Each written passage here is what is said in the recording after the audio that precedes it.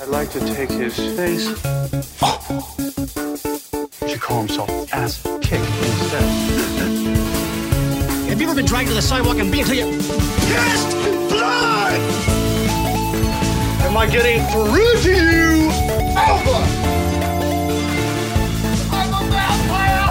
I'm a vampire! I'm a vampire! I'm a vampire! I'm a vampire! I'm a vampire! I'm gonna steal the Declaration of Independence. Hello and welcome to We Bought a Mic, We Bought a Nick, a pop culture cage cast. Oof. I like that updated intro. We had to throw some Vampire's Kiss on there after last week. We really had to. We're deep in this cage series. This is our fourth movie. Third? Fourth? Yeah, no, fourth. Vampire's Kiss was our third. We've done Raising Arizona, Moonstruck, Vampire's Kiss, and now here we are with Wild at Heart, a film by David Lynch, the man. Daddy Lynch in the house. Not in the house. Yeah, I wish he was. Yeah, he's right over here. Hello, fellas. Can I interest you in some of my artwork? The weather outside in sunny Los Angeles is 78 degrees today. Thank you, David. That's you can go. All right. Thanks, David. Thanks. You can go now. Thank you. I don't have any questions for you. No. Please leave. Oh, no. He's going into a power socket. Oh, no. He's going into the electricity circuitry. There he goes. Oh, there he goes. I hope our guest didn't have any questions for Mr. David Lynch. It's too late now. He's gone. I'm Ernest. I am Bobby Peru, like the country. Hunter. Hi, and I'm Colin Cuddy. I'll just jump right in here. I'm happy to be here. Joining us for I think the third or fourth time. Um, Might be part of the Four Timers Club now at this point. Might be. Last time I was here, I was talking about Magnolia, and that was that's right. Last April or so. So it's been an entire year, but happy to be back and happy to be talking some David Lynch and mostly Nicolas Cage. Yeah, we had to. Drew is not here today for the podcast. But I miss you, bud. Because Drew, he gets too scared about David Lynch. He thinks that all David Lynch movies are just scary. I try and tell him that they aren't, but then I rewatch all of his movies. I'm like, I can see why people would be disturbed by some of this. So we had to have you on, Colin, since you are our David Lynch expert. You are the only person I know who shares a love of David Lynch like I do. I am wearing a Twin Peaks shirt as we are doing this podcast. I know, Colin, you also have several Twin Peaks shirts. So we had to have you on for this one. I'm so disappointed Drew is not here because I was going to rant to him because I listened to every single episode of We Bought a Mic. And I've noticed that Drew keeps talking about celebrities' teeth and teeth being fixed. And it's insane. If I have to hear Drew one more time say, "Oh, this is before blah blah blah, I got their teeth fixed," I'm gonna go nuts. So this is actually the first. This is a film before Willem Dafoe got his teeth fixed. His teeth actually just used to look like that. I wish. Horrible teeth in the movie. But yeah, Drew, he just doesn't want to watch David Lynch movies because he knows that we like them. And then he's going to watch it and be like, man, these are great movies. And then he's going to have to come crawling back to us. So I think that's why he bailed out. Can we just talk shit about Drew? This is just what the podcast is. No, we love Drew. We miss Drew. This movie, he seemed to enjoy it. But he could have come in with a hot, flaming, fiery take. I guess we'll never know. Yeah, it could have been I think this would have been better if Joel Schumacher made it. I guess Drew got turned into a snakeskin jacket and we'll never see him again. Yeah. Well, so you hinted at, Ernest, we actually, the three of us, the podcast boys, actually had to come together to watch this film because this is kind of the lost David Lynch movie in a lot of ways. Well, Inland Empire too. That Inland Empire too. But this is I think that this is very forgotten about in David Lynch's filmography because Blue Velvet, which came out a couple years before this, was a big success. That's still, I think, the most accessible David Lynch movie. If you're going to like tell somebody where to start with Blue Velvet, or where to start with David Lynch, I'd probably say start with Blue Velvet. Because it's a little bit softer on the edges, which is kind of a funny thing to say if you've seen Blue Velvet before. But then right after this movie, David Lynch makes Twin Peaks, which was the biggest show in the world in 1991. I think he had already shot the pilot before he made this movie, because there is a lot of overlap in the cast. Yeah, a ton of overlap in the cast. So I think the pilot was already in the can. But I'm not too sure about the timeline, because it's like, this movie came out in 1990, right when Twin Peaks was airing. Yep. So I needed like a definitive timeline to say, did he make Twin Peaks, then leave the show and then make Wild at Heart? I'm not too sure about that one. Might have just been in the middle of it. Very possibly in between season 1 and 2. But Wild at Heart, obviously it came out before any of us were ever born, but just doing some research, it seemed to kind of have a lot of buzz around it. Like it won the Palme d'Or at the Cannes Film Festival. Yeah. It's super weird looking back. Shocking. Yeah, it's just like, really, this one? Like, I'm not like saying there's anything wrong with the movie, but it's just bizarre. It's like, really, like out of the whole festival, the grand prize went to Wild at Heart. And just doing a quick Wikipedia search, reading the article on Wild at Heart, it's described as a controversial pick for that festival. A lot of people were kind of upset. And apparently Roger Ebert was there like booing while it was winning. He was leading the crowd of the boos. Roger, oh my God. Roger. Yeah, because he hated this movie. It is kind of surprising. I'm looking at some of the films on here, and like Akira Kurosawa's Dreams opened up at Cannes. So for that same year, this movie to beat out that, like, I could see why Ebert was very upset. Ebert, not the biggest David Lynch fan in the world. I checked out the Siskel and Ebert review of this movie, and they're both very upset. Yeah, they were not the biggest fans of this film. But Colin, you're not only a dear friend of the show, but you're probably the biggest David Lynch head that I know, other than Hunter. So, other than the obvious, why did you pick this movie? This is something I've been asking every guest, because this is a recurring thing with this series, is I'm letting the guests pick the movies, kind of giving them free range over the Cage filmography. So what made you want to gravitate towards this, other than the only Lynch movie in Cage's filmography? Well, if we're just going to leave out the David Lynch aspect to it, I guess I just have to say Nicolas Cage and Laura Dern have wonderful chemistry in this movie. It's definitely a joy to watch them together, especially at these like young prime times in their career. So there's that going for it, other than just being like, oh, it's a David Lynch movie, I want to watch that one. So and it's kind of a forgotten little gem of the 90s.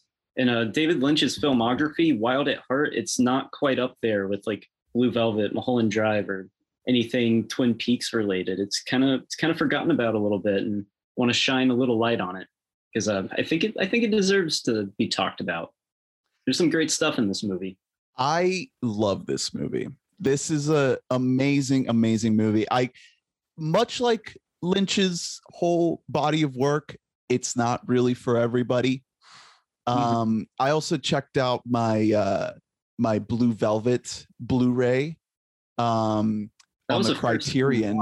Right, Ernest? Second time. The first time I watched it, I didn't really dive into it that much. I kind of maybe I was on too much Soylent at the time or something, but I remember bits of it. Like I remember Kyle MacLachlan in a closet. Like that image is burned in my mind, but it felt very fresh. It felt like I was watching it for the first time, and I loved it. I feel like Blue Velvet is just slightly more accessible than this, but it also gets like kind of more demented than this. This has some dark shit in it. Like it has some demented stuff, but I don't know. I feel like Blue Velvet is like a perfect movie to me. I don't know if Wild at Heart quite is, but it does have that same kind of like surface level sheen that very quickly gives way to a very dark, sinister underbelly that Lynch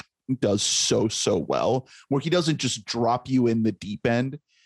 Maybe more so in this one with the first kind of brutal scene, but you don't really uncover like how twisted he can get until the movie really gets along. And obviously, like you mentioned, Cage and Laura Dern, we're going to talk about them plenty. Willem Dafoe's also in this. Like the performances in this are amazing. Crispin Glover. Yeah, Crispin Glover. Best use of Crispin Glover in any movie. It's a great movie. And Isabella Rossellini, other Lynch alumni. Harry Dean Stanton. Yeah.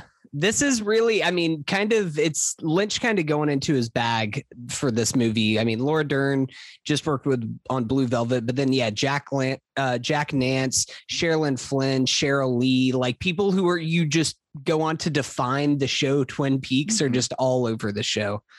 Diane Ladd, Oscar nominated for this movie. Yeah. One nominate secured. I should say I'd be remiss if we said this isn't an episode of Crack and Crate. It's an episode. Oh, what is this? Is this a new thing? It's Scratch and Shout. Shout Factory. Yes, this is a Shout Factory release. This is one of the things I was saying about this being a lost movie. It's not just that just a lot of people don't know about it. Part of the reason for that is because the distribution for years for this film was awful. Like you just could not find this movie, which is insane for David Lynch, who's known as probably one of the greatest auteur filmmakers of the 20th century. And what Shout Factory did a release, I think it was 2 years ago for this film, because before you could buy it on like DVD on Amazon, but it didn't really have a official Blu-ray release or anything like that. The DVD was super old, like probably like a 20-year-old release. Yeah, like early 2000s. Yeah, and it was like not very good restoration or anything like that. So Shout did a very good job of kind of cleaning up the film and putting it all together, put some great special features on there. We watched a featurette at the end, the making of, which I'm sure we'll talk about throughout this episode. But I'll say, like, I also really love this movie. I like this movie a lot more seeing it for the second time. I watched this movie for the first time last January. Specifically, it was the day that Kobe Bryant died. And I know this because I was watching this film and there's a very specific scene where there's a character named Mr. Rudolph and he's sitting in a chair and there's two nude women standing on each side of him. And at that exact moment, I got a text from Drew saying, "Yo, Kobe Bryant died." And I think that's a very early on in the movie that happens. And I think I just couldn't fully get my head back into the space of the movie. You click play, but it didn't really. Yeah, like it was just, I didn't really play. I wasn't quite there anymore. Like I was already had a little bit of a disconnect in my head after seeing that. But I mean, I'm now that we are over a year past that, like I really, really loved seeing this movie.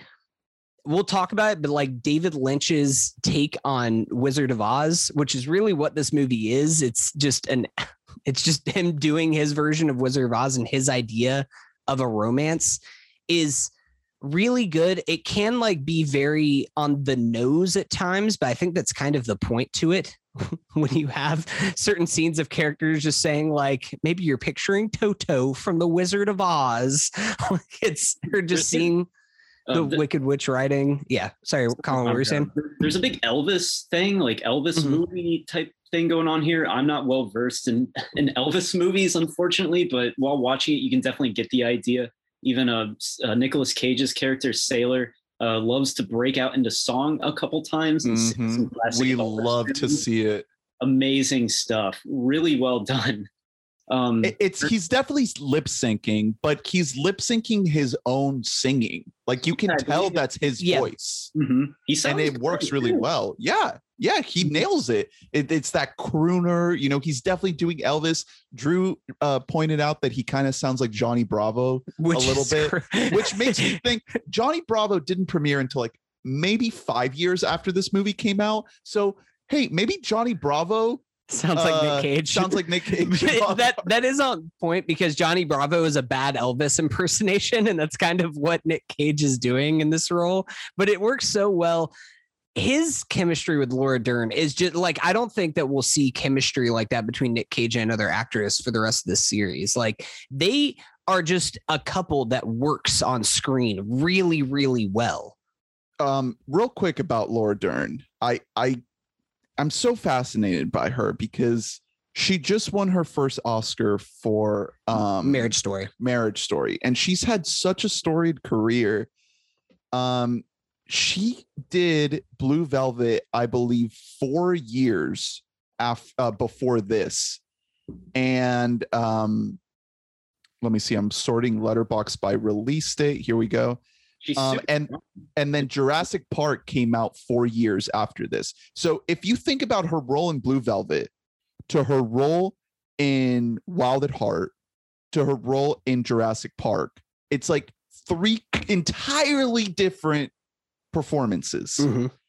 And I don't think she gets the credit she deserves. I mean, obviously she just won an Oscar, so that's a level of acclaim, but like watching her in this movie, I was just like, God damn, this woman is so talented. Like, we don't talk about her enough. I think that unfortunately, she was kind of born of that generation right before there started to be more movies made like starring big women, like starring women that weren't just like rom-coms and stuff like that. Like, I think if she was maybe born 10 years later, then she would have an even bigger run of films.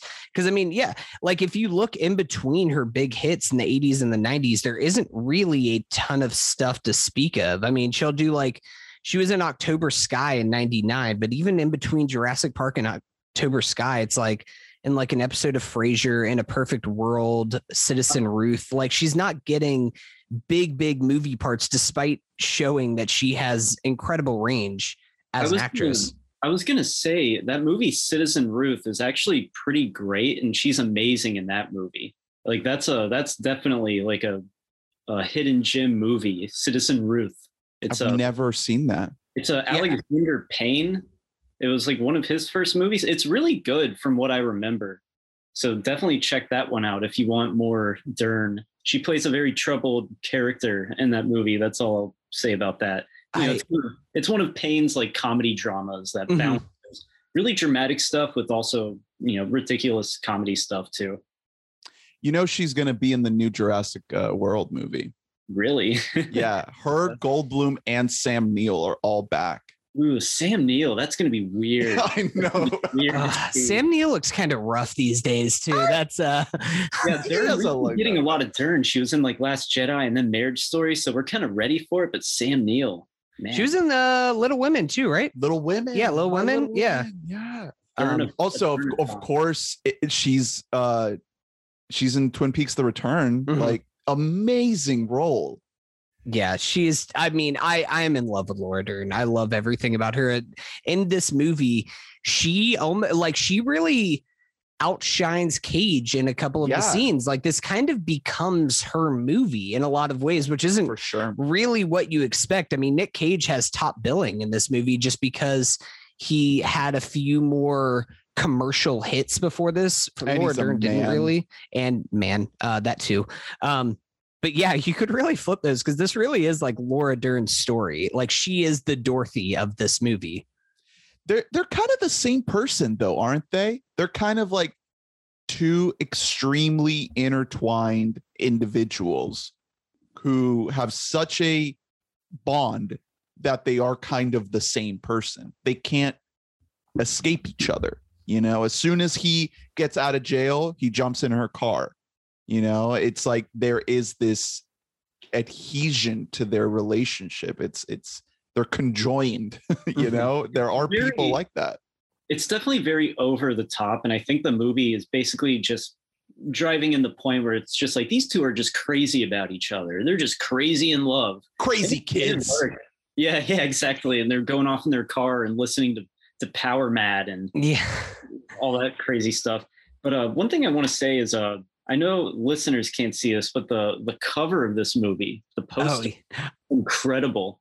Yeah, that's amazing. I see you have the flipped out, so you have the theatrical actual poster of this. It really is great. The intro of this movie is like the most like welcome to the 90s shit ever. It's just block letters, wild, at, heart, and then flames in the background. Love it. It's so cool. The 90s are here.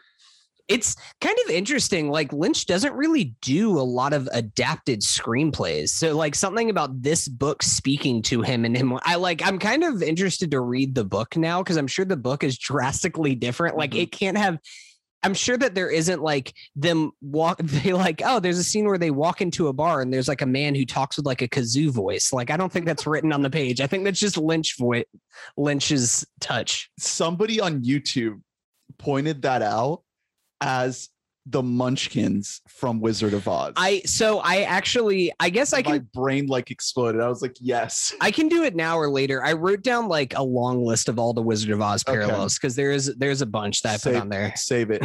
Before we dive into the movie, I just want to do a little bit of table setting here because, you know, with this Cage series, we're not going to talk about every Cage movie. We wouldn't want to. He has a lot of doo-doo.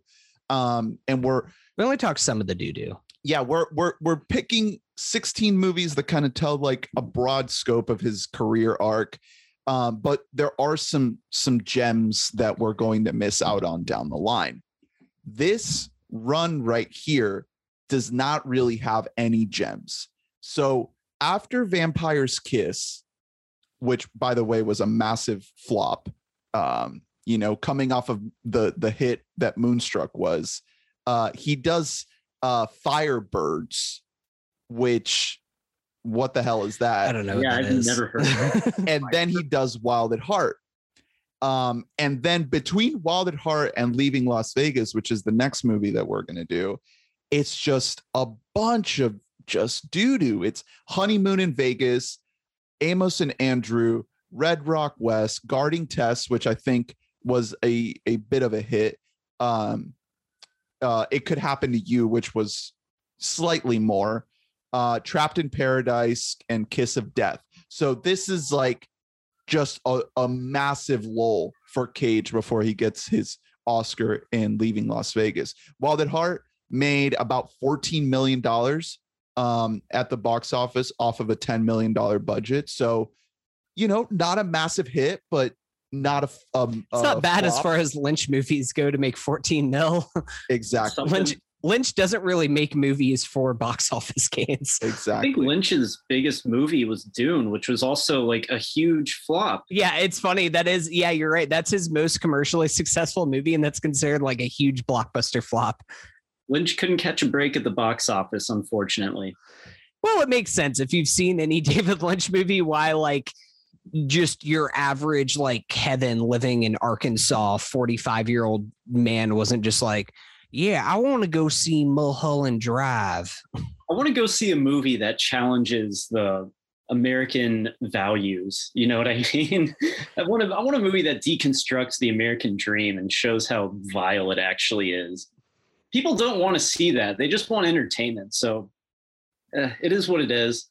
I'm just happy we can watch the movies now. Yeah.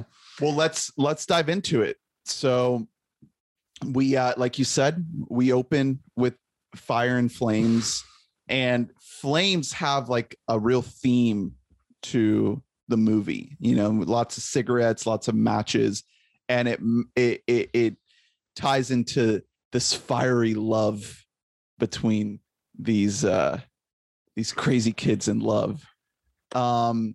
And we get this sequence of Cage like brutally murdering. Yeah, that's how the movie like just starts with just Cage and Dern just walking down the stairs, and a guy's just like, hey, I saw the guy's name is Bobby Ray Lemon. Comes up to Cage and pulls a switchblade on him, and Cage just fucking destroys this dude. Also, we have to say Cage's name, just iconic. His name is Sailor Ripley. What a great name. Awesome. Fuck. I want to name my kid Sailor Ripley. The opening is so jarring because it's so violent. You have that like power metal music or power mad, whatever it is that plays through times throughout. And like instantly right away, the movie is kind of off-putting and you're basically going to like be into it or you're not. You're either walking out of the theater or you're into it. So, you know, it's just classic what the fuck David Lynch, but it perks you up. It gets you going into the movie because it's like it's the very first scene, isn't it? Exactly. Yeah. Right away you're just there. And yeah, you're right. That like power metal kind of thing, the down, that just plays like 5 or 6 times throughout the movie. He like bashes like the back of his skull in. It's brutal. It's so much more over the top than it ever needs to be. But it lets you know what kind of movie this is about. You're right. And the fact he went to jail for what, like 2 years for that? Yeah. That man should go to prison for a lot longer than 2 years. I don't care if the other guy had a switchblade. He just like bashed a dude's brain in with just his hands. So he gets out of prison. And what do you know? Laura Dern, Lula is waiting for him outside. By the way, Laura Dern's screaming when he's killing that guy. That also lets you know what kind of movie this is. Laura Dern, like so over the top. Laura Dern is the best open mouth screamer of like film history. Like the way she like openly like frowns while she's screaming, it almost looks like a clown makeup, like like, but she does it in Blue Velvet too. Hunter, can you do an impression of Laura Dern screaming "Sailor, he has a knife" or a switchblade or whatever? Sailor, he has a knife. Thank you. It's so high.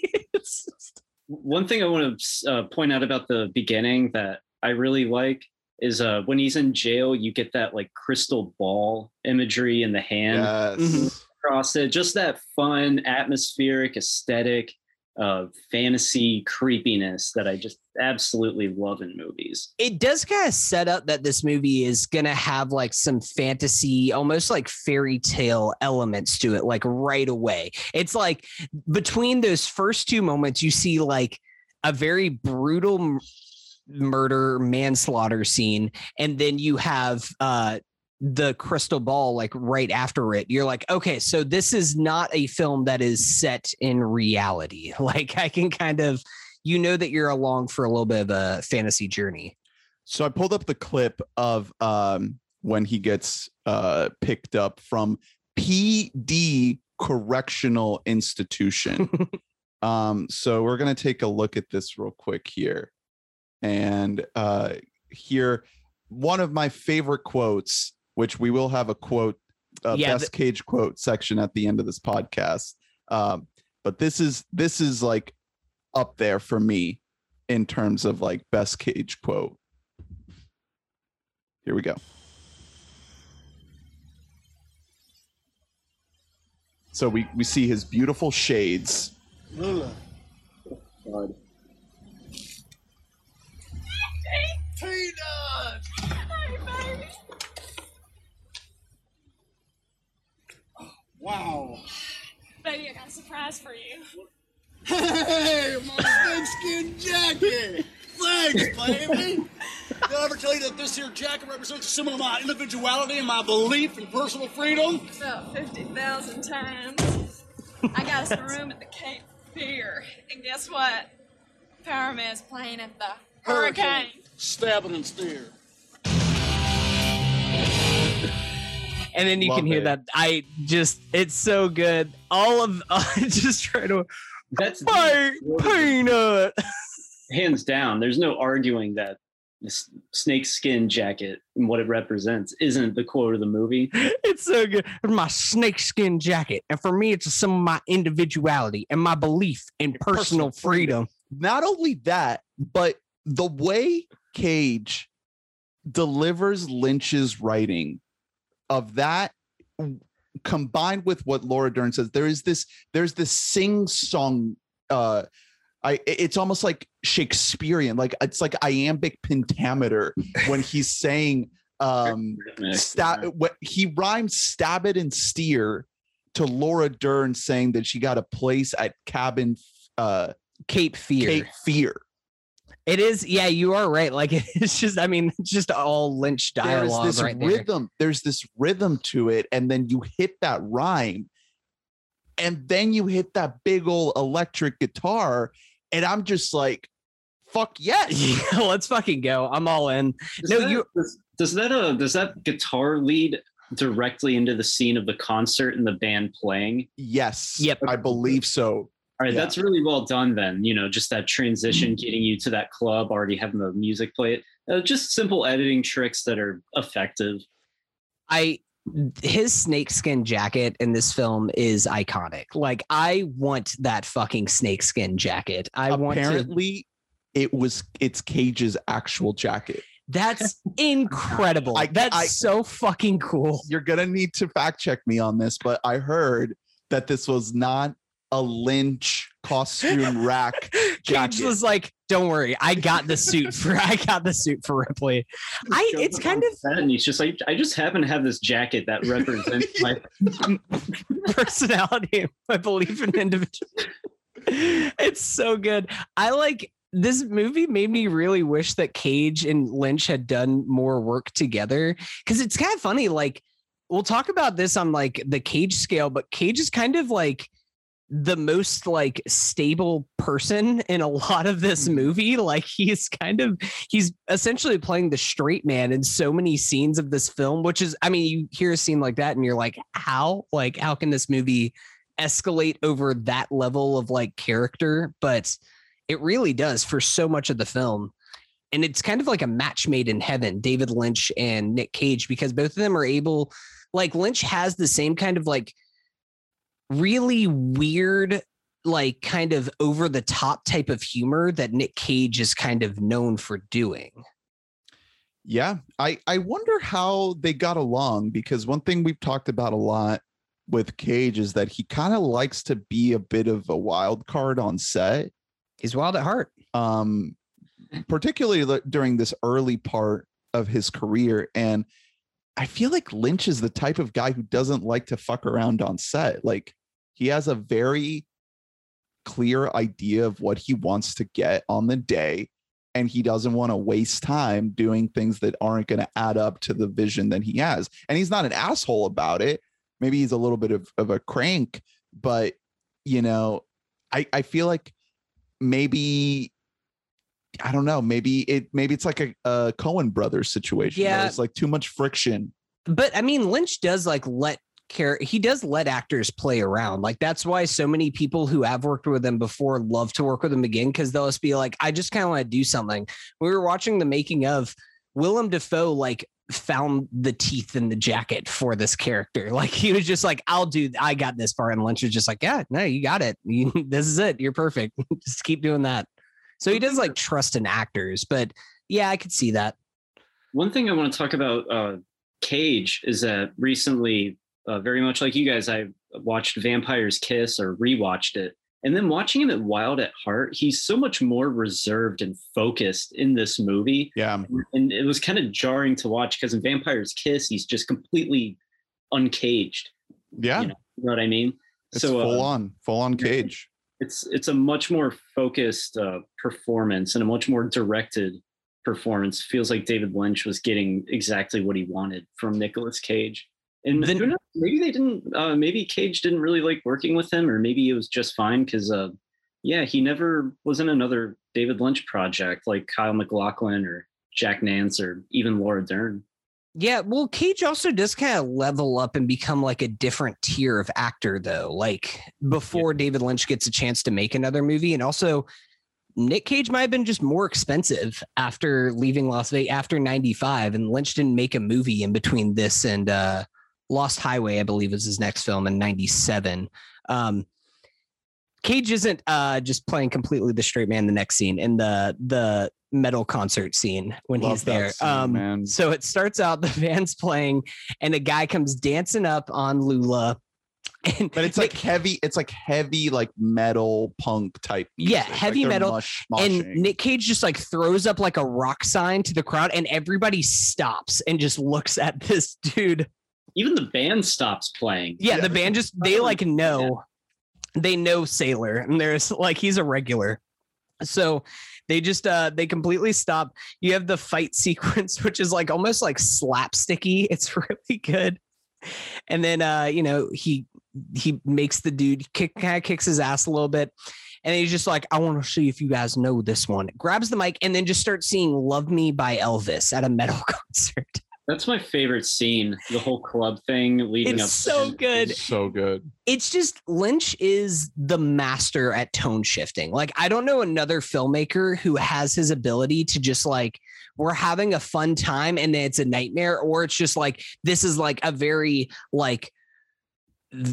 riled up kind of wild scene. And then we're just going to just gently slide into just like some very nice, it's calm music. The dark humor that he's able to accomplish, I think, is part of it too. It's not just erratic tone shifting. It is this 2-in-1 type of deal that I think he kind of pioneered in a way, because now, in the 21st century, we are able to view it in a different way than people did when these movies were first started coming out. Like when Blue Velvet came out, people didn't know how to respond to that. They didn't know that it was okay to laugh to the weird ass shit in that movie. Same here with Wild at Heart. Like it wasn't a widespread cinematic trope to have these deeply dark, humorous elements in a movie. When Lynch grabs a mic and just starts, or when Cage grabs the mic and starts singing, it's okay for you to just start laughing when you hear him saying Elvis. Like it's a funny thing to have in there.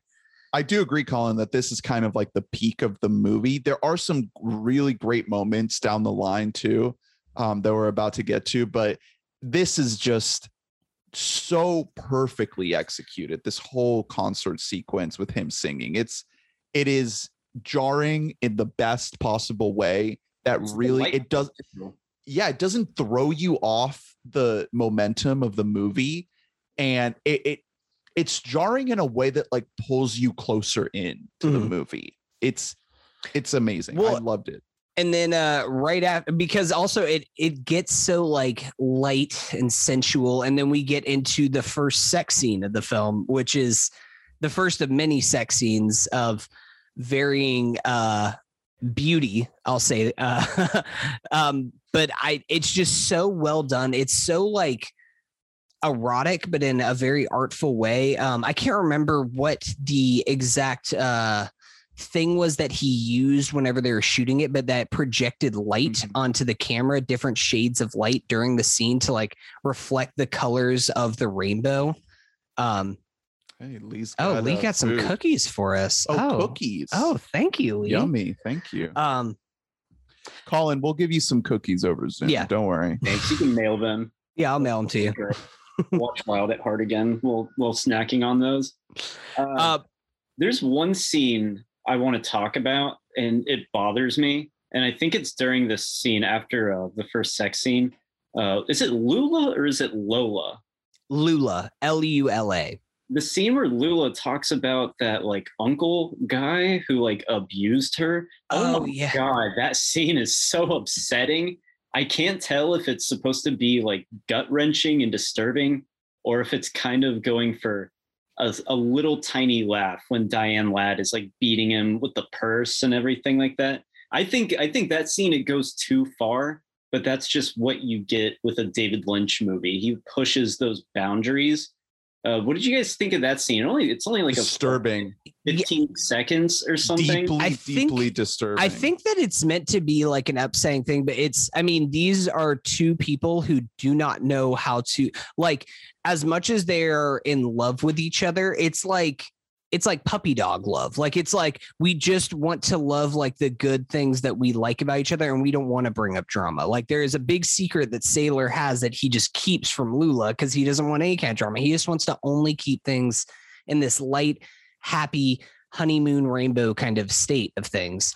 I think it's also key to just informing Lula as a character. Yeah, well, like type of person it definitely informs a scene later on in the film and just makes it even more upsetting. Yeah. But yeah, I think that's the point, because we see that scene and Lula doesn't like expound upon it like to Sailor, like open up anything else that he doesn't already know about what happened from her childhood. So it's just kind of there as like almost like a non-therapy kind of a thing. Like it's just like, yeah, this is a person that has some skeletons in their closet.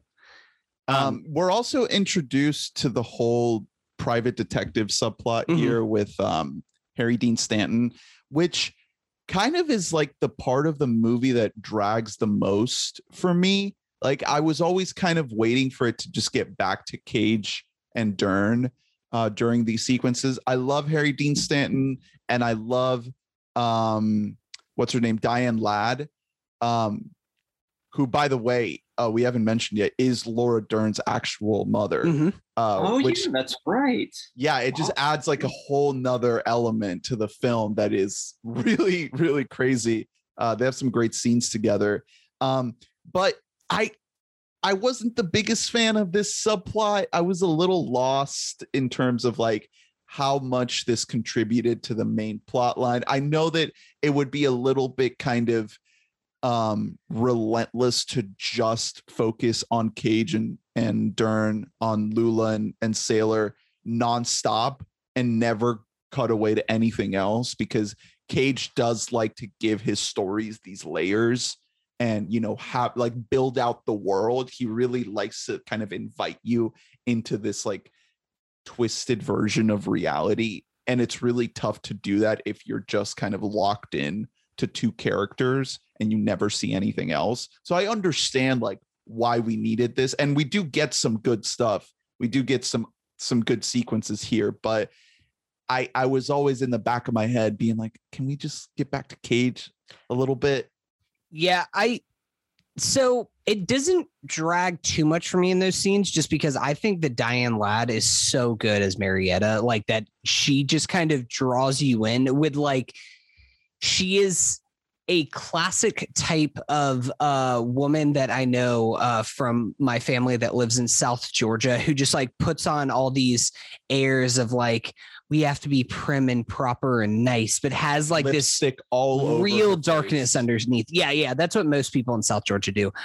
They don't know where their lips are. But her, and then also I love Harry Dean Stanton because he's just the best, like good guy. He's just like the nice guy that you want to have in every movie. But really, I love J.E. Freeman, who plays Santos in this movie. He is like, he plays that role perfectly because he never overacts it. And he's one of the few people in the film who doesn't actually overact their part. But like, he just plays it so menacing under the surface.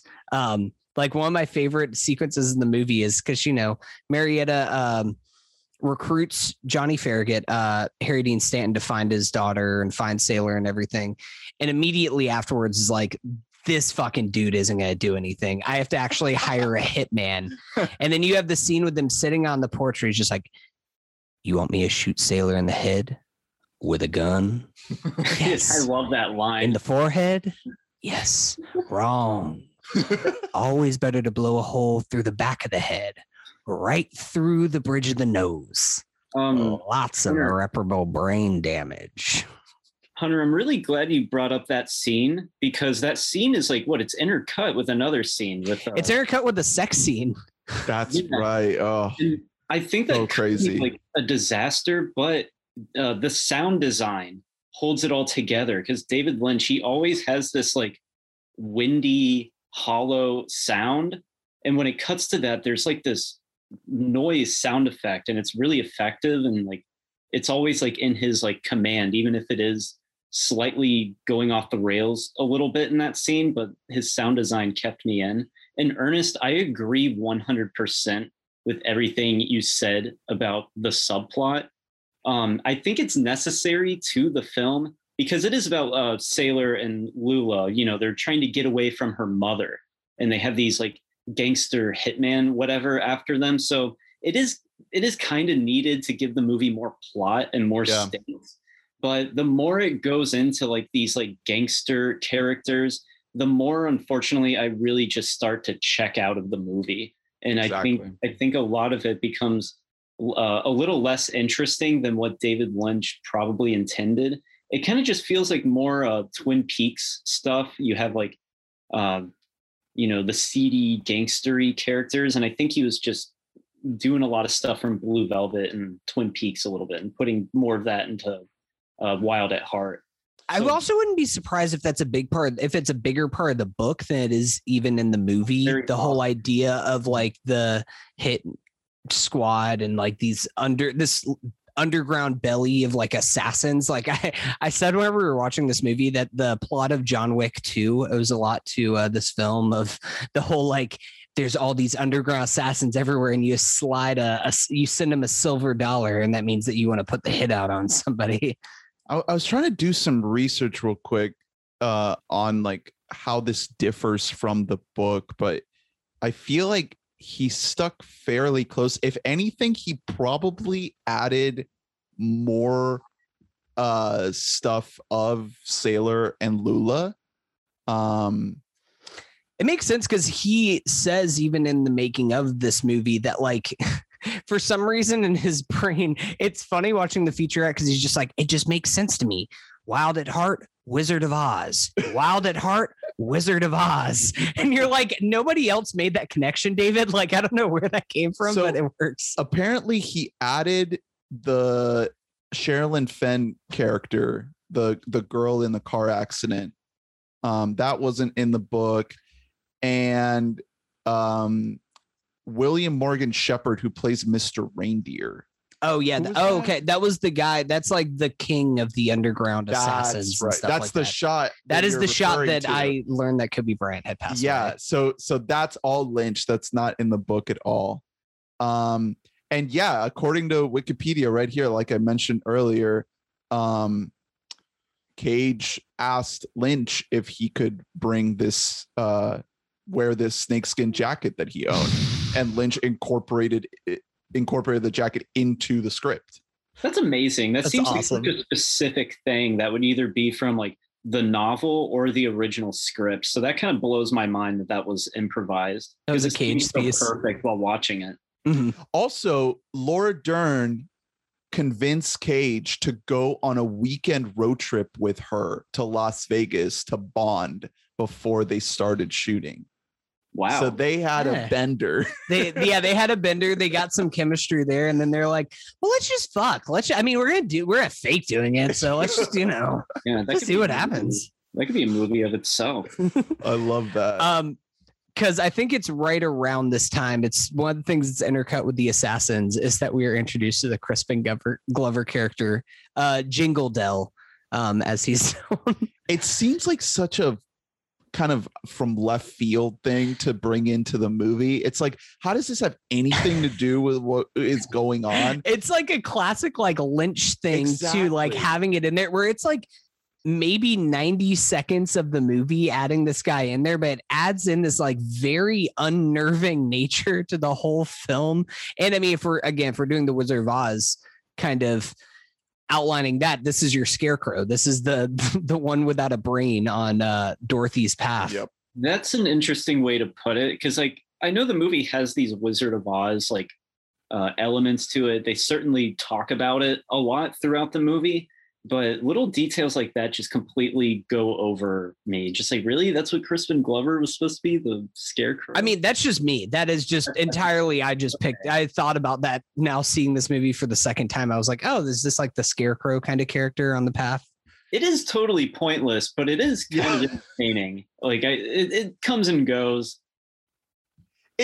You're just kind of two minds, or at least I was. Like, half of you is like, this is the most random thing, the most random like tangent to go down into, but also I'm it's making like a sandwich. I'm making my lunch for tomorrow. It's covered with like bologna and bread. It's so I bet gross. David Lynch made that himself. He probably tore up a bunch of lunch meat and was like, I believe it, man. Dude, I was watching, when I watched Blue Velvet, on Criterion, I watched all of the special features on the Criterion. And there's a moment in one of the little making ofs that they have on there where it shows David Lynch holding a sledgehammer to smash the TV that's in the apartment in the final sequence of the movie that is cracked. Like, he smashed that himself. And he placed dust bunnies under the radiator of the apartment, something that the camera would never pick up.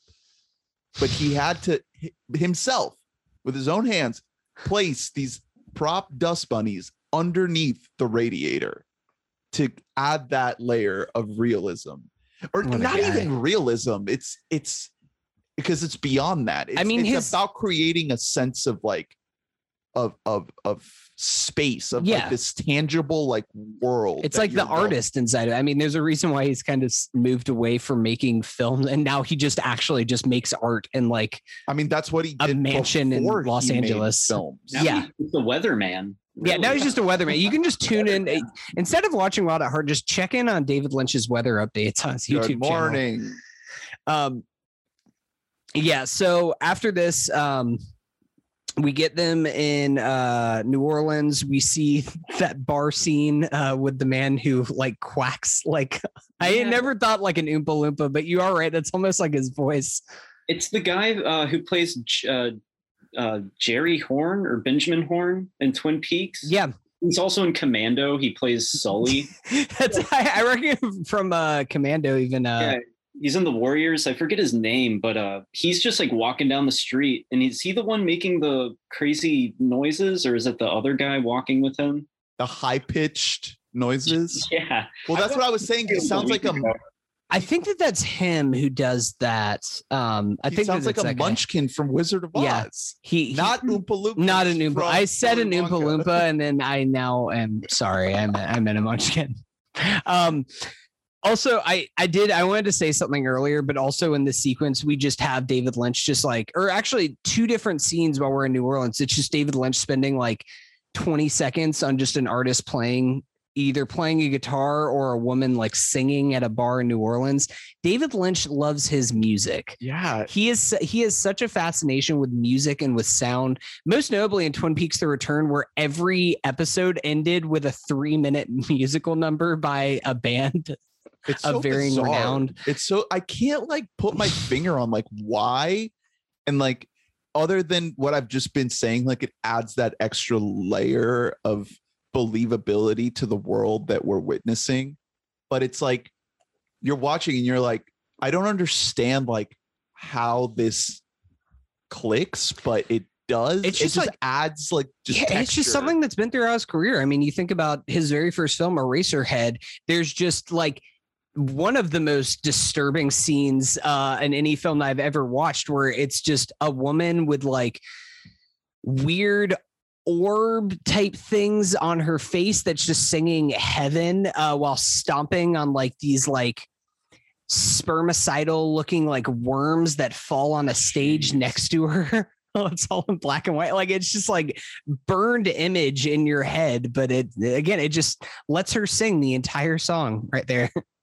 Do we want to get into Sailor's secret that he's been keeping from Laura Dern? So that's pretty important to the overall movie and to their relationship. There's right before we get into that, there's like 2 big things that actually mark like the drastic tone shift in this movie, because there's like hints at the little like seedy underbelly and everything, that the darkness that's simmering underneath throughout this film. But then 2 scenes that are back to back with each other. The first one is Marietta's like psychotic break, where she takes the lipstick and starts rubbing it on her wrist like she's cutting her wrist, and then all over her face. And then we see the car crash where Lula makes a comment like, this is a bad omen. Do you think that this is a bad omen for us? That scene is so eerie because I've never seen a car crash depicted like how it is in this movie, where you have the car crash victim not dead, but also not like splayed out, injured on the ground. She's mobile, she's walking around, but she's so concussed and like hurt from the car crash. She's still able to move her body, but she is like entirely delirious. Yeah. It's like, I need to find my wallet. My mom's going to kill me if I don't find my wallet. Yeah. To the point where it's like, you can see her like slowly breaking down, and it happens over the course of just like seconds essentially. And she just dies in front of them. And it was so shocking, but not shocking in the way that we're used to seeing a scene like this play out. It's just done in a completely different way, you know. And she's played by Sherilyn Fenn. Is it Audrey from Audrey from Twin Peaks? Mm-hmm. Yeah, another Twin Peaks. They're really all over this film. So then we get into, so that happens, and then we get into arriving at Big Tuna. And one scene that I think that I completely missed it the first time that I watched it is because whenever Santos puts out the hit, gives him the silver dollars and everything, we see that one shadowy figure of the woman in New Orleans who's going to go on to kill our boy Johnny. And then you just see a house with this like that, and the screen turns red as you just see like this one little shack. And then the way that it's filmed, that you just see them arrive in Big Tuna, everything's going good. They're like, yeah, we just got to make a stop by here. Everything pulls up, and then you see the same shack and just this booming, loud, like sound of like strings and like an orchestra, but it's just so loud out of nowhere. Like we are now in the dark times. Like this is where it's happening here. The loud orchestra, it reminds me of the scene in The Shining with Danny and the twins. Mm-hmm. Yeah, it reminds me a lot of that. I think they do the same thing when Lula's mom turns around, revealing lipstick is all over her face. Yes. I think the orchestral jarring music, as it's described in the subtitles, plays during that. Well, it's Angelo Badalamenti, who also did the music for Blue Velvet and Twin Peaks. Just absolute baller. Yeah, Angelo Badalamenti is just a fucking incredible. Really. Yeah. Badalamenti. Yeah, I don't even know any other non-Lynch films that he's worked on, just because I used to associate him with David Lynch so much. So many credits. I mean, I believe it. But Cabin Fever, surprisingly, that's really. Oh, really? Yeah, and I think he did a few of the Nightmare on Elm Street movies. Great composer. Love his work. Big fan of Angelo. So it's kind of right around this time that we start to reveal the sailor's big secret. Well, it's set up earlier in the movie when we hear that Lula's dad died, and it's like alluded he set himself on fire, and yes, that he set himself on fire, which, by the way, the shot that we get of this actual man on fire is so good. I love it when movies do that, when they're like, we're actually going to set a guy on fire. It's so good. Just adds like it adds so much. But then it's a little bit of a twist that, oh no, he didn't set himself on fire. It was done to him by Santos. Yep. Santos. Yeah, and Sailor was there for it. He was the driver for the whole thing. So he's like, I didn't see anything. I didn't know anything about what was going on in there. Sailor basically just Ryan Gosling and Drive. Yeah. Yeah. Except entertaining and not silent. I do see like that part does the kind of criminal side of things does drag a little bit, but I do like some of the performances that elevate. So specifically Perdita, played by Isabella Rossellini of Blue Velvet fame, and kind of trying to figure out what her character is, because the film doesn't really over explain what's happening in this society. You just know that you're there. Like, the reason why Sailor wants to go to Big Tuna is to find out if there's a contract out on him for him to die. And she lies and says, no, there isn't anything on you. We then are introduced to this like band of inbreds. Yes. Here we go. Featuring, before we get to the big one, featuring Jack Nance, who has, I think, my favorite line in the whole movie. Just like, my dogs bark some. Mentally, you picture my dog, but I have not told you the type dog I have. Perhaps you might even picture Toto from The Wizard of Oz. Hey, Hunter, that's actually really good. That's good, Jack Nance. I can tell you my dog is always with me. Oof. Was Jack Nance in Eraserhead, and then after that movie, did he just instantly age like 20 years? I don't know what happened. Like, I really like what happened to like 10, 20 years? Did he have like a coat problem or something that nobody knew about because he wasn't that big of an actor? Yeah, he was kind of a rough looking guy, but a great guy. Love Jack Nance. Love seeing him in Twin Peaks and all other David Lynch movies. He's strange in Blue Velvet. There's one scene he doesn't even say anything to Kyle MacLachlan. He's just staring at him. I forgot that he was even in that movie until I was like looking at his IMDb. And I was like, oh yeah, Jack Nance is in Blue Velvet for like that one scene. He's just friends with Lynch. Two of my other favorite things from that scene, whenever we meet the inbred hillbillies of Big Tuna, Texas, is the 3 obese women that just come in like dancing in the background. And then as soon as Jack Nance says his whole dog monologue, you just see a guy just walk up and snap fire, and then the scene just cuts. Like it's so funny and like out of nowhere, and you're like, where am I in the universe right now? Like there's nowhere that this place can be. But that's when Willem Dafoe is introduced. Yes. It takes. I think this movie's a little too long for what it is, because it's like an hour and 20 minutes, and that's when we're introducing Willem Dafoe, and it's like, man, like there's like 40 minutes left. Like, where's this? This movie kind of needs to pick up a little bit during. I think it's after the ambulance scene. That's when I kind of check out a little bit.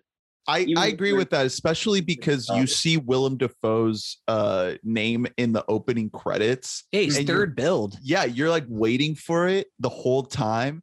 And then it's like the movie just like goes on, and you're thinking like, all right, this is the scene. Oh, no.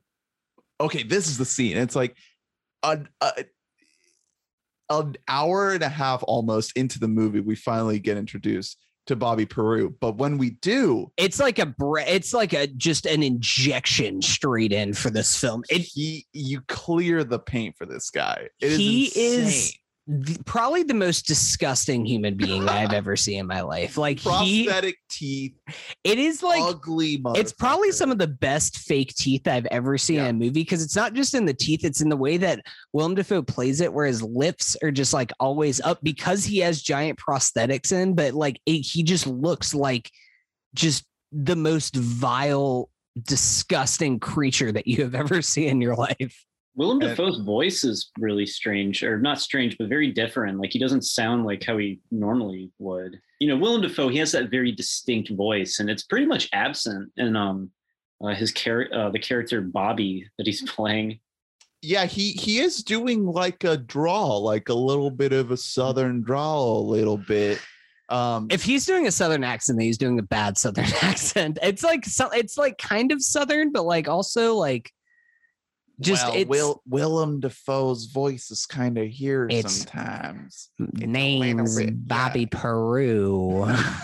It's like I don't even know what that accent is that he's doing, but it works. So then we get into, and I really like this. Well, like is the wrong word for this sequence of events that happens, because we have Johnny's murder scene, which is just like a fucking mescaline induced nightmare. Like it is, I don't even know where this place is that he's being held, but it's horrifying. And then that paired with the Lulu Bobby Peru sexual assault scene. And it's important for this movie because the way that the film starts, we have multiple sex scenes between Cage and Lula, where it's just like so sensual and loving and erotic, over the top. And in these scenes, like all of the sexuality has been completely stripped and it just becomes horror. And like that parallel is just really, really effective, to the point where the scene with Laura Dern and Willem Dafoe is just really fucking difficult to watch. Like really, really tough to watch. They really very dig into it. Listening to him just like whispering, "Fuck me." Yeah. It's like over and over again. And like, it's like she almost gives into it a little bit, but then it's like played for comedy and he's just like, maybe next time. And then he walks away. Yeah. It starts in a place of humor and then it just gets darker and darker to becoming a full blown nightmare. And then ends where the scene started. Yeah. Like it's unbelievable. It's really something. A dark, twisted, demented trip. And I mean, that's kind of the whole scene that we were talking about earlier with the little 15-20 second cutaway to Lula getting raped as like a child. Kind of ties into this like fear of like it's happening again. We haven't even mentioned yet that Lula is pregnant. Find that out. The vomit stain on the motel floor that they just keep cutting to. I mean, these are things like this is why people hated this movie when it came out. Why there were like hundreds of walkouts in the middle of a screening, because Lynch, like, he puts his female characters through hell. Like, he is kind of uncompromising with how what he asks of his female performers a lot of times through his work, but he's able to do it in a way that's like not exploitative. Yeah. And he's able to do it in a way where like the performance really shines through in all of these like deeply troubled female characters, and you get these extremely just sad but layered performances from these actors, these actresses, and Laura Dern is like top of the pile for me. It's like, it's such a good performance, but I understand why people were so kind of like taken aback by it, because it is brutal. It is tough to watch. It's not a good sit. But I feel like Lynch does it because it reflects reality in some way. Like the sick, twisted part of American society is that like women have to go through horrible things like this way more often than they should. Like it's not like there's like this happening to every woman, but we are in a position where it's like, with the Me Too movement and everything, we're confronting the fact that it's been like socially acceptable to like brutalize and objectify and be violent towards women. I think that Lynch is like in his own kind of sick, weird way putting a spotlight on that. It was interesting in the little featurette that's on the Blu-ray. Like Laura Dern talks about how like her and David Lynch view this scene as a scene of female empowerment, which is something that I didn't even like. If on its surface, you're like, what are you even talking about? Like that doesn't, but I mean, in the context of the story, it does kind of, you're right. It is like, it's putting a spotlight on it more than anything else. Cause it's not crossing the line all the way into being like just an unforgivable sit. And you're not on the side of Dafoe. No, you're not on the it's side very of clear that he is a rotten human being. Exactly. Yeah, it could not be any clearer that you're supposed to hate this dirtbag. One thing I want to say is that whenever I'm watching David Lynch movies or Twin Peaks or whatever, I think it's always very clear that David Lynch really loves his characters and he loves the actors that he's working with. So even though they're put in uncompromising scenes sometimes, I think it's how do I put this? Like, it's not exploitative. I think he wants his characters to kind of experience this darkness, but then ultimately, get out of it, which is a major theme of Blue Velvet that you recently rewatched, Ernest. Mm-hmm. Is that his characters, they do go through this terrible and even like humiliating scenes, but it's always so that they can, kind of transcend out of that and like move on to a better life, which I think is frankly kind of beautiful. It's confronting trauma, isn't it? Like mm-hmm. Trauma is ugly, and there's nothing like happy and pretty about it, but you can't ignore it, and you can't like fight against it if you truly want to overcome it. You have to stare at it and its ugly, rotten face to try to come to terms with it in some way. And that's kind of in some way what he's doing in a lot of his movies, is contextualizing the trauma that these characters have endured in a way that is like, has some sick, weird twisted humor to it to try to make sense of it. And it's also like he is making the audience come to terms with trauma because the characters will not come to terms with trauma. Like Laura Dern never tells Nicolas Cage that this happened. Right. She never tells him. I guaranteed like that even after the end of this movie and what happens later, she's not going to tell Nicolas Cage that this happened to her.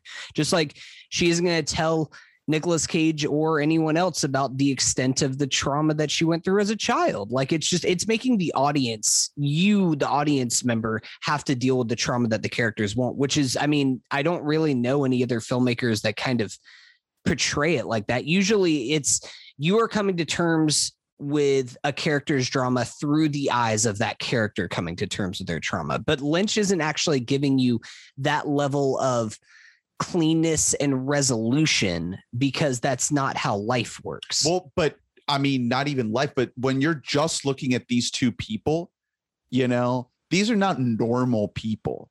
You know, there's something very wrong with these two people. Obviously, they love each other very much.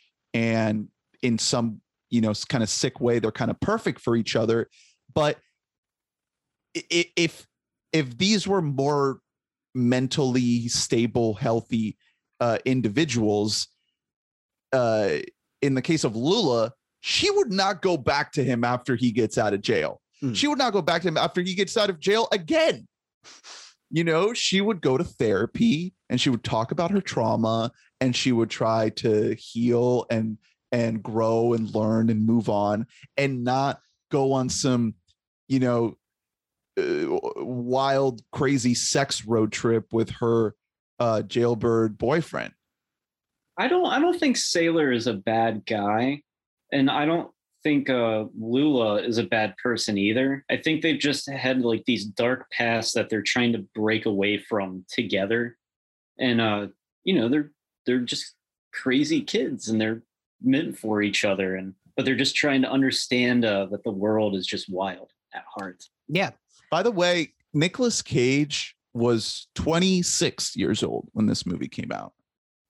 So what, Laura Dern was 24? Isn't he like, he's like 2 years older than her, right? Yes. Okay. Yeah, she's 1966, he's 1960, or she's 67 and he's 64.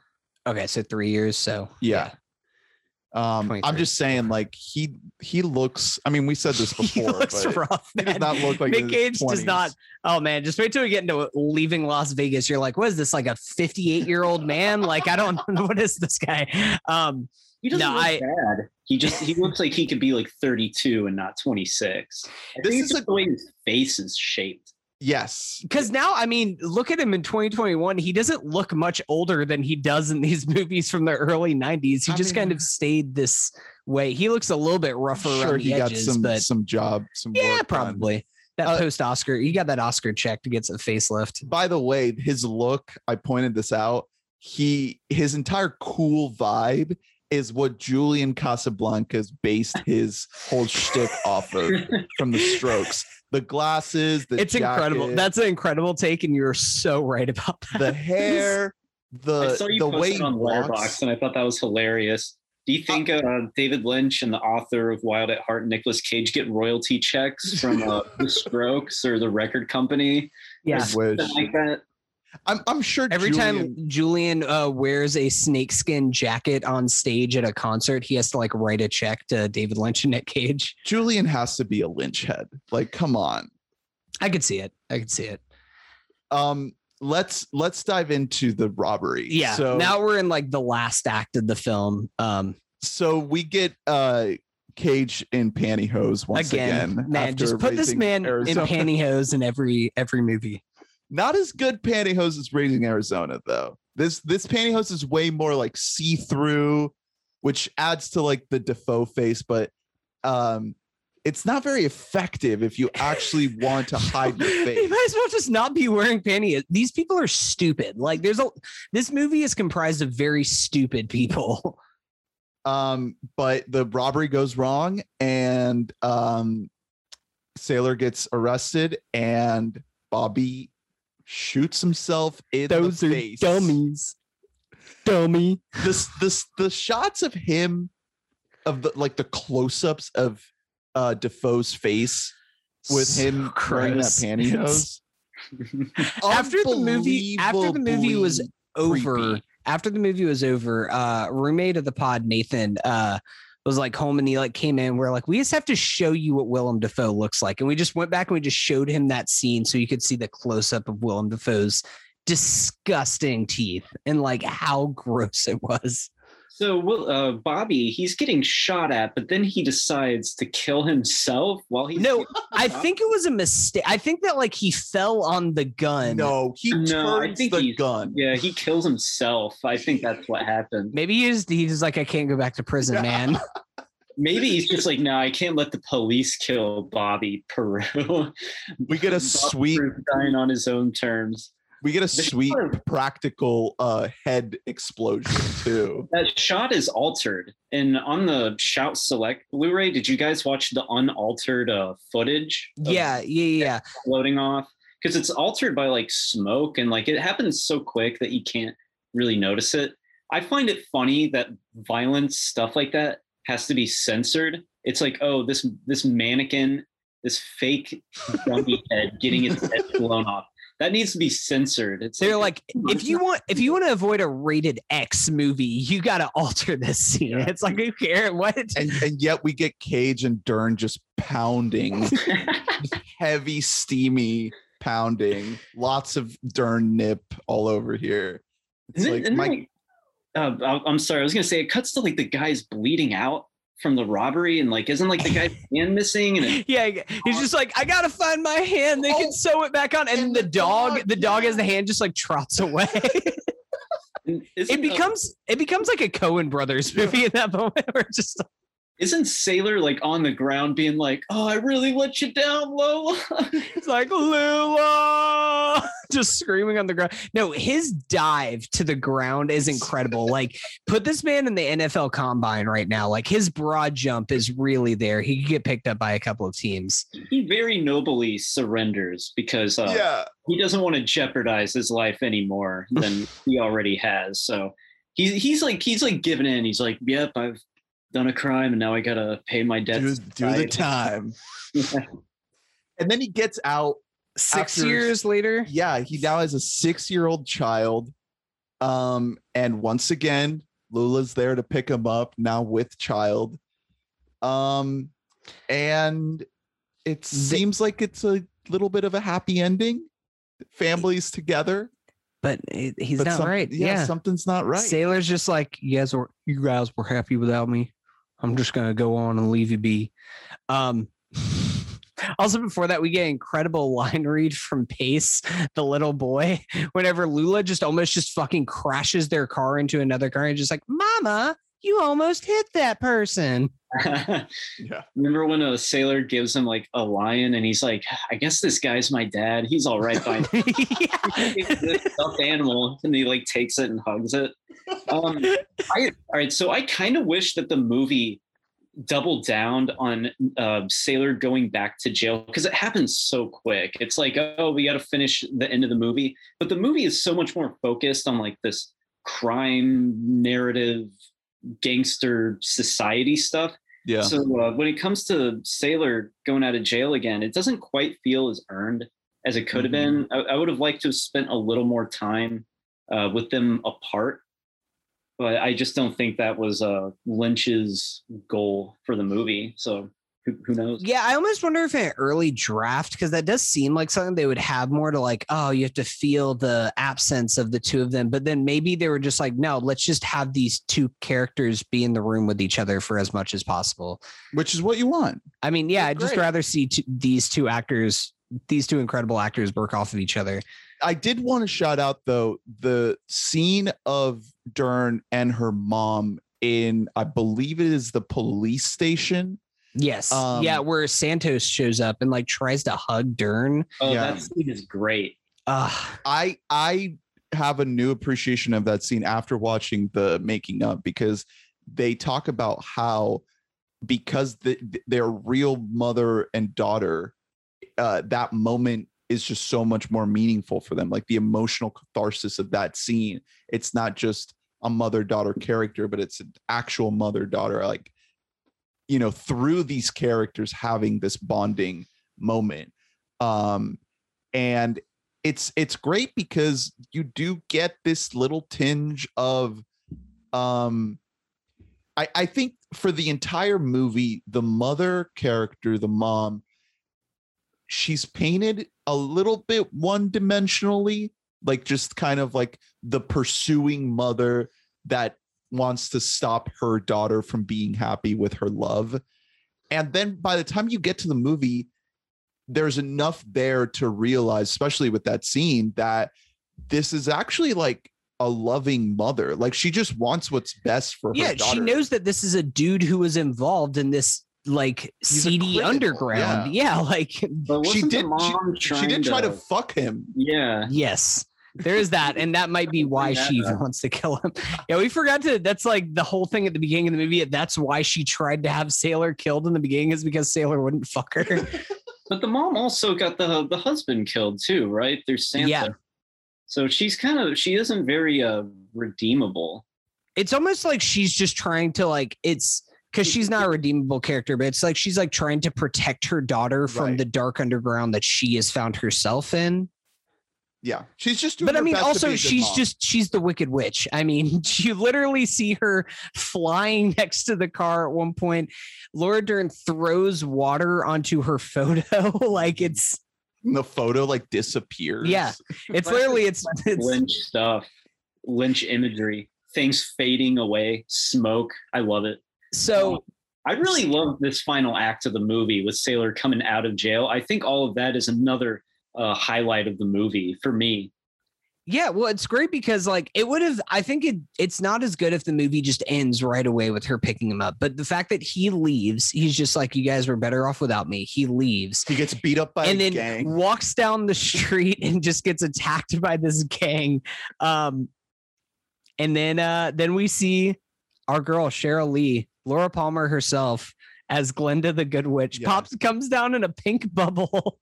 I love that scene, but so I'm pretty sure that's a scene where at Cannes where that happened, everyone just started booing. That sounds about right. People are like, we fucking get it, okay, David? They don't know cinema. I love the pink aesthetic though, from like the bubble, and I love the music. It's that 90s like Yamaha keyboard fantasy sound to it, and I just love it. I mean, the way that the color contrast in this movie is really good, especially in the first half of this movie where it's a lot more like everything is happy and in love with Lula and Sailor. Like everything is all very bright, very pastel colors. And then whenever we cut to Marietta, it's a lot of stuff is shrouded in shadow and very dark. And then it's kind of, as the movie progresses, those two things blend together. For one of the categories is best cage line, I have to give the worst cage line, which is when the Good Witch shows up and Nicolas Cage just like looks up and just says, "The Good Witch." Nah, dude, that's great. Come on. It's kind of incredible. I loved it, but I don't know. Dave was like, that's the take. That's the one. And then she says, I'm wild at heart. She says, "Don't turn away from love, Sailor. Don't turn away from love. Don't turn away from love." And he doesn't. He gets up and he runs back to his love. Well, he jumped in on the car. He's just like, I'm sorry, because he throws a slur at them. Whenever he first sees him, he just gets back at me. He says, "I'm sorry for calling you fellas homosexuals." And then the whole gang just like kind of like nods at him, like, "You go, kid. You go get your lady." You taught me a valuable lesson in life. It's so corny, but in the best kind of fucking way. And then I think, as you said while we were watching the movie, Ernest, the La La Land scene, where Nick Cage goes running on top of the cars to go. If you look closely, you can see his like feet really like denting in the hoods of the car. Yeah, like he like fucked up some cars in the set for that. And he has boots on the hoods of the car. And then he sings her "Love Me Tender," which was set up as the song that he would only sing to his bride. Yeah. So we know he sings "Love Me Tender," and as soon as he starts singing, those credits start to roll. Oh, Great choice. Beautiful. The credits roll. Because if beautiful. if we just had to watch that, it would be like kind of like, all right, come on. But the credits are rolling. It's like, the movie's ending. Enjoy this nice song. Total epic sauce. Yeah, that was I put that in my notes, was total epic sauce. Yeah, but that's Wild at Heart. What are your guys if there I'm not the host here, Ernest, if you have any other rundowns. Well, we have categories. Yeah, we got some categories. Right. I should, all right, we can treat. There's a couple scenes that we can talk about through some of these categories. For best cage line, this is one that we brushed over, but it made me laugh really hard. Man, I had a boner with a capital O. Yes. Which took place in a scene when they are still in, I think that they're in New Orleans in the scene. And Nick Cage is telling a story about a different woman that he fucked really good. And Laura Dern is turned on by this. Yes. Fellas at home, don't do this. This will not work. Just try and put your lady in the mood by talking about your other sexual adventures that you had with a woman. She says the most unrealistic aspect of this movie. Yeah. Oh, baby, you better get me back to that hotel. You got me hotter than Georgia asphalt. Georgia asphalt. And then he repeats it, Georgia asphalt. it's funny. Yeah, no, like he repeats it. Like if the line didn't get a laugh the first time, he's like, nah. Lynch was proud of that one. My pick for Cage quote is it's a symbol of my individuality and my belief in personal freedom. I think that's the winner. A couple other ones. This is just a great moment. It's right after Cage agrees. It's the day of the robbery. Cage is just standing there. It's like cuts to, I think that it cuts from Johnny Farragut's death to this scene where it's just Cage just like standing there as only just says, what am I doing here? Great moment. Can I share a nice Cage moment from Wild at Heart? So is this a quote or is this a moment because we're splitting that into I have two a moment categories. and a different thing. Do you have any quotes, Colin? No, Ernest, I think for quotes, like really it's just the snakeskin jacket. I don't think anything can. That's the winner. Yeah. A couple other ones that I just really liked was I guess I started smoking when I was about 4. My mama was already dead from lung cancer. All of his parents died from alcohol or drug related ailment. And then this is a snakeskin jacket. That whole thing, and Stab It and Steer. What's your Cage moment, Colin? Are we going into just general moments now? Yeah. One that pops to mind at the beginning after he bashes the head in of the gentleman with the switchblade trying to attack him, sent by Lula's mother. He just like does this stare and raises his hand and points at Lula's mother, and it just lingers on that. Doesn't make any sense. It's really good. I love that scene. It doesn't make any logical sense, but it feels like it makes sense. It feels like something that should happen in a movie. It's just that stare and that point. So that's a favorite moment that comes to mind. I think my Cage moment is the club scene, just because he sings "Love Me." Yeah, not only does he repeat the snakeskin quote in that scene after we had just heard it, but then he sings the song in its entirety, I'm pretty sure. Yeah. And just the whole vibe and look of that place, like I love that. That's my pick. Yeah. It's early on and there's really great moments later on too, but that's when I was like, holy shit, Cage in the house. The only other couple to mention was the very end that we just talked about where he just sings "Love Me Tender." Really love that moment. Amazing. But then the other is just in the robbery scene, we get like a vintage Cage. When he's like walking there, like, yeah, give us all your money. He just screams while wearing the pantyhose on his face. But yeah, I think that the club scene is my favorite Cage moment because you see all the aspects to Cage's performance in Sailor. Oh, another great moment is the scene where they're kissing with the sunset behind them. Oh my God. Yeah, we skipped right over that. He does the flip out of the car. Yeah. They're doing the kicks and everything and dancing because they really need music, man. Yeah, she's like listening to the news in the she's car. Like, Sailor, you gotta find me some music on that thing. But you're right. The way that he does that flip, which is such a clean, athletic flip that he does out there. And they said, and then the high kicks in the making of, they just like pulled over to the side of the road and happened to shoot it, and it looked like that. And it is like capturing the perfect. That golden hour, perfect golden hour that you really get best if you're out on the west coast or anything like the west side, where everything is more flat out in that desert area, and it just goes on for miles and miles. It's just fucking perfection. One thing before we get to the recaging couch, unless you guys have any other moments you want to shout out. Well, let's save recaging couch for the end. Good cage or bad cage? Good cage. This is good cage. Yeah. Definitely. This is great use of cage. I'm going to say this is great cage. Yeah. Okay. Good. Yeah. I think this is a great Nick Cage, not only just like a performance, but a great character for him to play too. So how many cages out of 10? See, this is kind of a subdued Cage, especially coming off of Vampire's Kiss. It's like a 6 probably.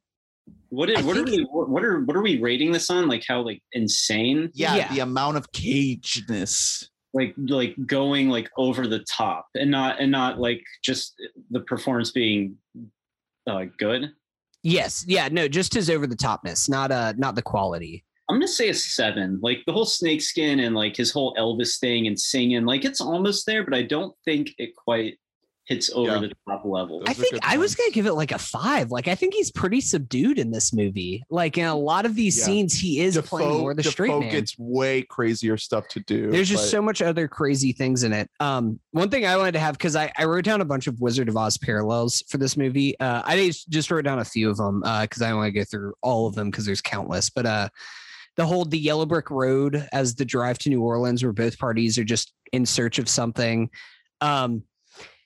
In the Wizard of Oz, where Dorothy comes across like the apple trees, that like the mean apple trees and stuff like that. It's Sailor and Lula stumbling onto the car wreck with the girl who dies at the scene, like this big wrench in their plan where things are starting to get dark along the journey. Lula's mom is the Wicked Witch. I mean, we talked all about that, but also like sending her flukies after them to kind of stop their journey, like the flying monkeys in Wizard of Oz. Mm-hmm. This is one that I thought of that I was actually kind of happy of. What do you guys think of Dafoe as the Oz character? Because he promises like all these big things, I'll help set you up for your future and everything. And he's just this liar, this very manipulative person. And you're waiting for him the whole movie. You're like waiting to get to Oz. Yeah. And then scene where Sailor like goes back to jail is like the Poppy scene in Wizard of Oz. Like Lula has to continue on with her journey without the help from her companions. And then, of course, like the heel clicking whenever she's in that one. Isn't really Toto nightmare mentioned scene. At one point? Yeah, there's the Jack Nance line about Toto. Yeah. Toto and the Wizard of Oz. You know what? They should have had a little dog with them in this movie. Why not? Why not have like a little terrier with Sailor and Lula? I didn't mention it earlier, but another movie this actually kind of reminded me of, probably because I just watched it pretty recently, is Sugarland Express, early Spielberg joint, where it's just like two kids that are like young and they both just like really want something and they're kind of on the run from the law, but really they're just like thriving off of their love for each other. Very different films, but kind of reminded me a little bit of that. You guys ready for Recaging Couch? Recaging Couch. This one's tough. I mean, it's tougher than I thought, because it's like, I was like, oh, this won't be as hard because like, it's not a Vampire's Kiss thing where it's not like where we have to like figure out like somebody who could match that level. You need someone who's going to be good against or with Laura Dern. You know, they have a really good relationship, chemistry in this movie. And I don't know who could really match that and be the Elvis weird thing that he's doing too. I thought of a terrible idea. I'm trying to think of who was big in like 1990s, late 80s, early 90s. It's a terrible choice, but imagine if this movie starred Kevin Costner. Wow. That's one. David Lynch would never work with Kevin Costner. I just thought who was really big in like 1990. Kevin Costner. I tried to go through like Yeah, it's It would not work at all, but it's fun to think about. I tried to think through like the usual suspects of Lynch's people, like Kyle MacLachlan. I don't see it. Bill Pullman, I don't really see it. Kyle MacLachlan, he's too soft. Exactly. Like you kind of have to. He doesn't have any edge to him yet. Or weirdly, I don't think he ever really did. Yeah. Weirdly, one person who I thought of who like, I don't know why it like popped up in my head right away, and it would definitely make the movie different. Like you definitely have to alter some of it, but I think like early Tom Hanks could have created like 80% of Nick Cage's performance in this movie. I think the movie with Tom Hanks, it becomes more heartfelt and more lighthearted. I don't. That's the thing. You need that sleaze. You need that, what about Sean Penn? I don't like Sean Penn. I don't know. I think he probably could have done this role in the early 90s. I'm glad it went to Nick Cage, but I think that's a decent choice. You know who would be phenomenal? Gary Oldman. In this era, Gary Oldman, when he was like in Leon the Professional, Fifth Element, Gary Oldman, like he would nail this. Yeah, he would have given it his all, and he would have transformed into the role. What about Robert Downey Jr.? I have Robert Downey Jr. on my list as like a young RDJ. I have him and Ed Norton on my list. Both of them, like they're about the right age for this role. Ed Norton in this movie, I don't know if I like that. But Robert Downey Jr. I could see. I think my favorite one of all of these, because I wrote down a couple as just like that were also the same thing as you as who was huge. I was like, could John Cusack be in this movie? Ooh, he could have done it, but I don't think he would have elevated. No, I don't think so either. I think he would have been serviceable, but I don't think Lynch wants serviceable for these. I got another good one. Joe Pesci. Oh, Joe Pesci. No, I have a different Joe on my list though that I think is my favorite one. He's slightly too old for the role, but you could like rewrite stuff to make it like even more of a thing. Like he's getting the younger gal and take her on the run and everything. Joey Pants himself, Joe Pantoliano. Yeah, that's a good one. He doesn't have the star power that Nick Cage has. He doesn't, but like, I mean, Nick Cage isn't like he has his moments in this movie, but I think Pantoliano is a great actor and he's able to kind of he's able to do comedy, but to play it straight. I'm gonna have to look this guy up. Who is this? He's in the Matrix. He's like the guy that betrays them in the Matrix. Oh, the one who eats the steak and he's like, ignorance is bliss, man. Yep.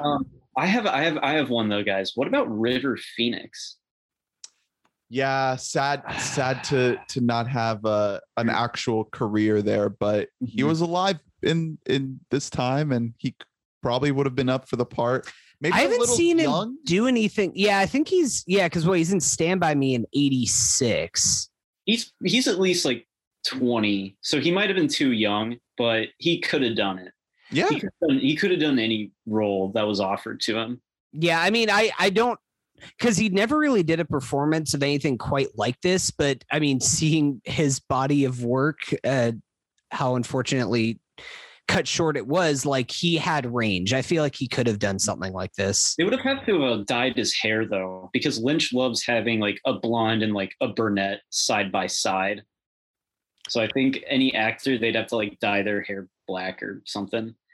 This isn't related to Wild at Heart, but can I give you some insight into a Nick Cage casting that I was thinking of listening song? Vampire's Kiss recast. All right, just bear with me here, but imagine a Spider-Man 3 era Tobey Maguire in that role. Yes. Oh yeah. Oh baby. I just wanted to share that. I think that's a really good one. I think Tobey would have. I could see him running down the street shouting, "I'm a vampire." I think he would have done it. Nobody ever unlocked something quite like what Raimi unlocked in Spider-Man 3. I think the directors saw that and said, "No, we're good. Can you do something else? Like we got that tape. We don't want to do anything with it though." Tobey had a lot of untapped potential, and it's very sad And we haven't seen him in like 15 years. I want him back. Well, I guess we saw him in Gatsby, which was 2013. So we're coming up on that 10-year mark. God, But sorry to detract. I just had to give some Toby love. No, he's a talented guy. I think that there is that he has a little bit more of that handsomeness that Cage can't ever get to. He kind of gets to it in this movie a little bit, but Cage is not, like, part of what makes him so appealing in a weird way is that he's not handsome. Mm-hmm. And obviously, you know, Toby is not fucking Brad Pitt, but Toby, he has more of a clean look, though. He has like, there's got to be like some dirtiness to this character, which like some edge to it. Mm-hmm. Which reminds me of the last pick that I wanted to bring up, Harvey Keitel. I think he was too old. Yeah, isn't he? What year was he born? Yeah, he's a bit old. If you take him from like 7 years earlier, though, I could definitely like see Mean that. Streets Keitel, like, yeah, 70s Keitel, totally. He would have. I don't know how much he's done that has like pure humor in it, like pure like comedy, because there is like a real like dark comedy to this film that Keitel like is almost too straight. Yeah, but I mean, think about like what's his name from Blue Velvet? Hopper. Yeah, Dennis Hopper. That's like, true. There is this extreme like hilarity to the dramatic darkness, right? Like Cage or Lynch is able to tap into that, and I don't think Keitel ever made a movie with Lynch. I don't think so. No. So it would have been cool to see it in this role, but we got some good picks there, unless anybody has any last ones before we wrap up that they want to shout out. No, that's good. I can't think of anyone else who could play Cage. Hunter, you brought up some good A-listers from the time. I think they would have been serviceable, but I don't think they would have quite have done what Cage did. It's a great movie. We all loved it. We recommend it if you're able to find it. It's not streaming anywhere. So if you're able to check it out via Blu-ray or DVD, go for it. It's worth checking out. It's worth seeking out.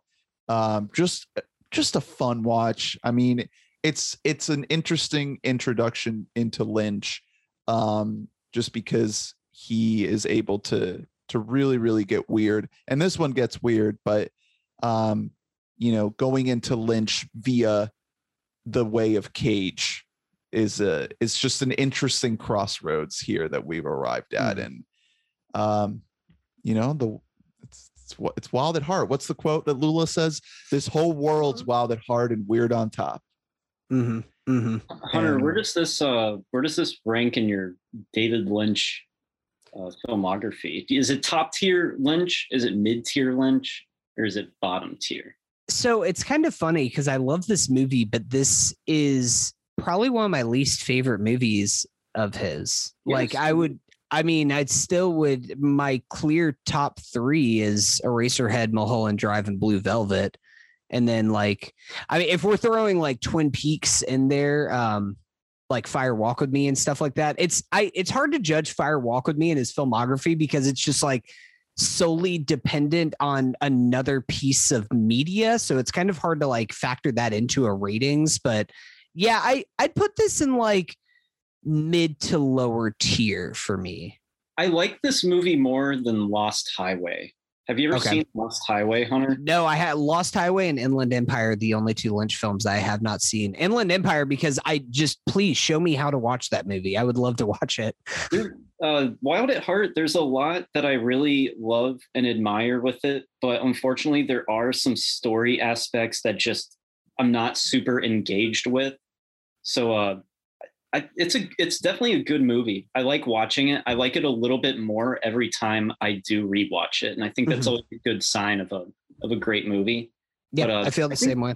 I think I have this at like 4 stars on Letterboxd, but honestly, it could just be like a 3.5.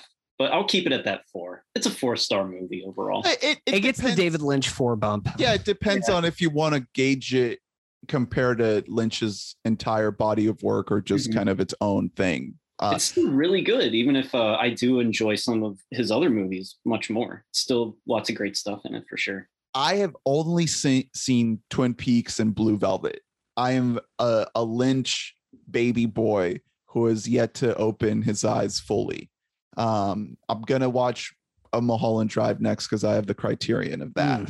That was my personal favorite of his movies. That movie is awesome. So I loved it just as its own movie, and I have enough Lynch knowledge from my limited viewings to be able to appreciate what he's trying to do in this movie. So I enjoyed the hell out of it. Thank you, Colin, so much for coming on. Thanks, Colin. We're gonna have you on for a double episode this week with Leaving Las Vegas. So stick around for that. Is there anything that you would like to plug real quick before we head out? I am a co-host of a defunct podcast known as the Snyder Colin podcast.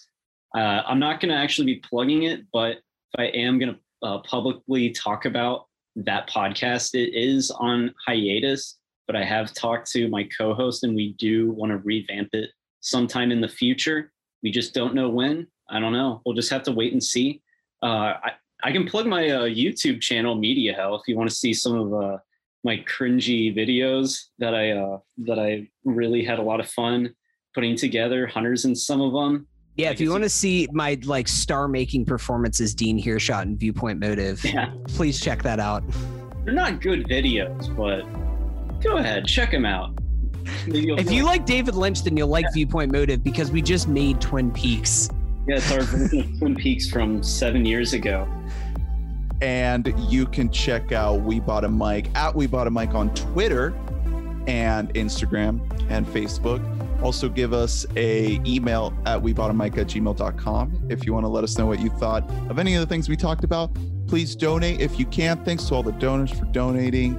Recommend the show, subscribe, leave us a review, and keep it safe, keep it chill, keep it wabammy, and we'll see you next time.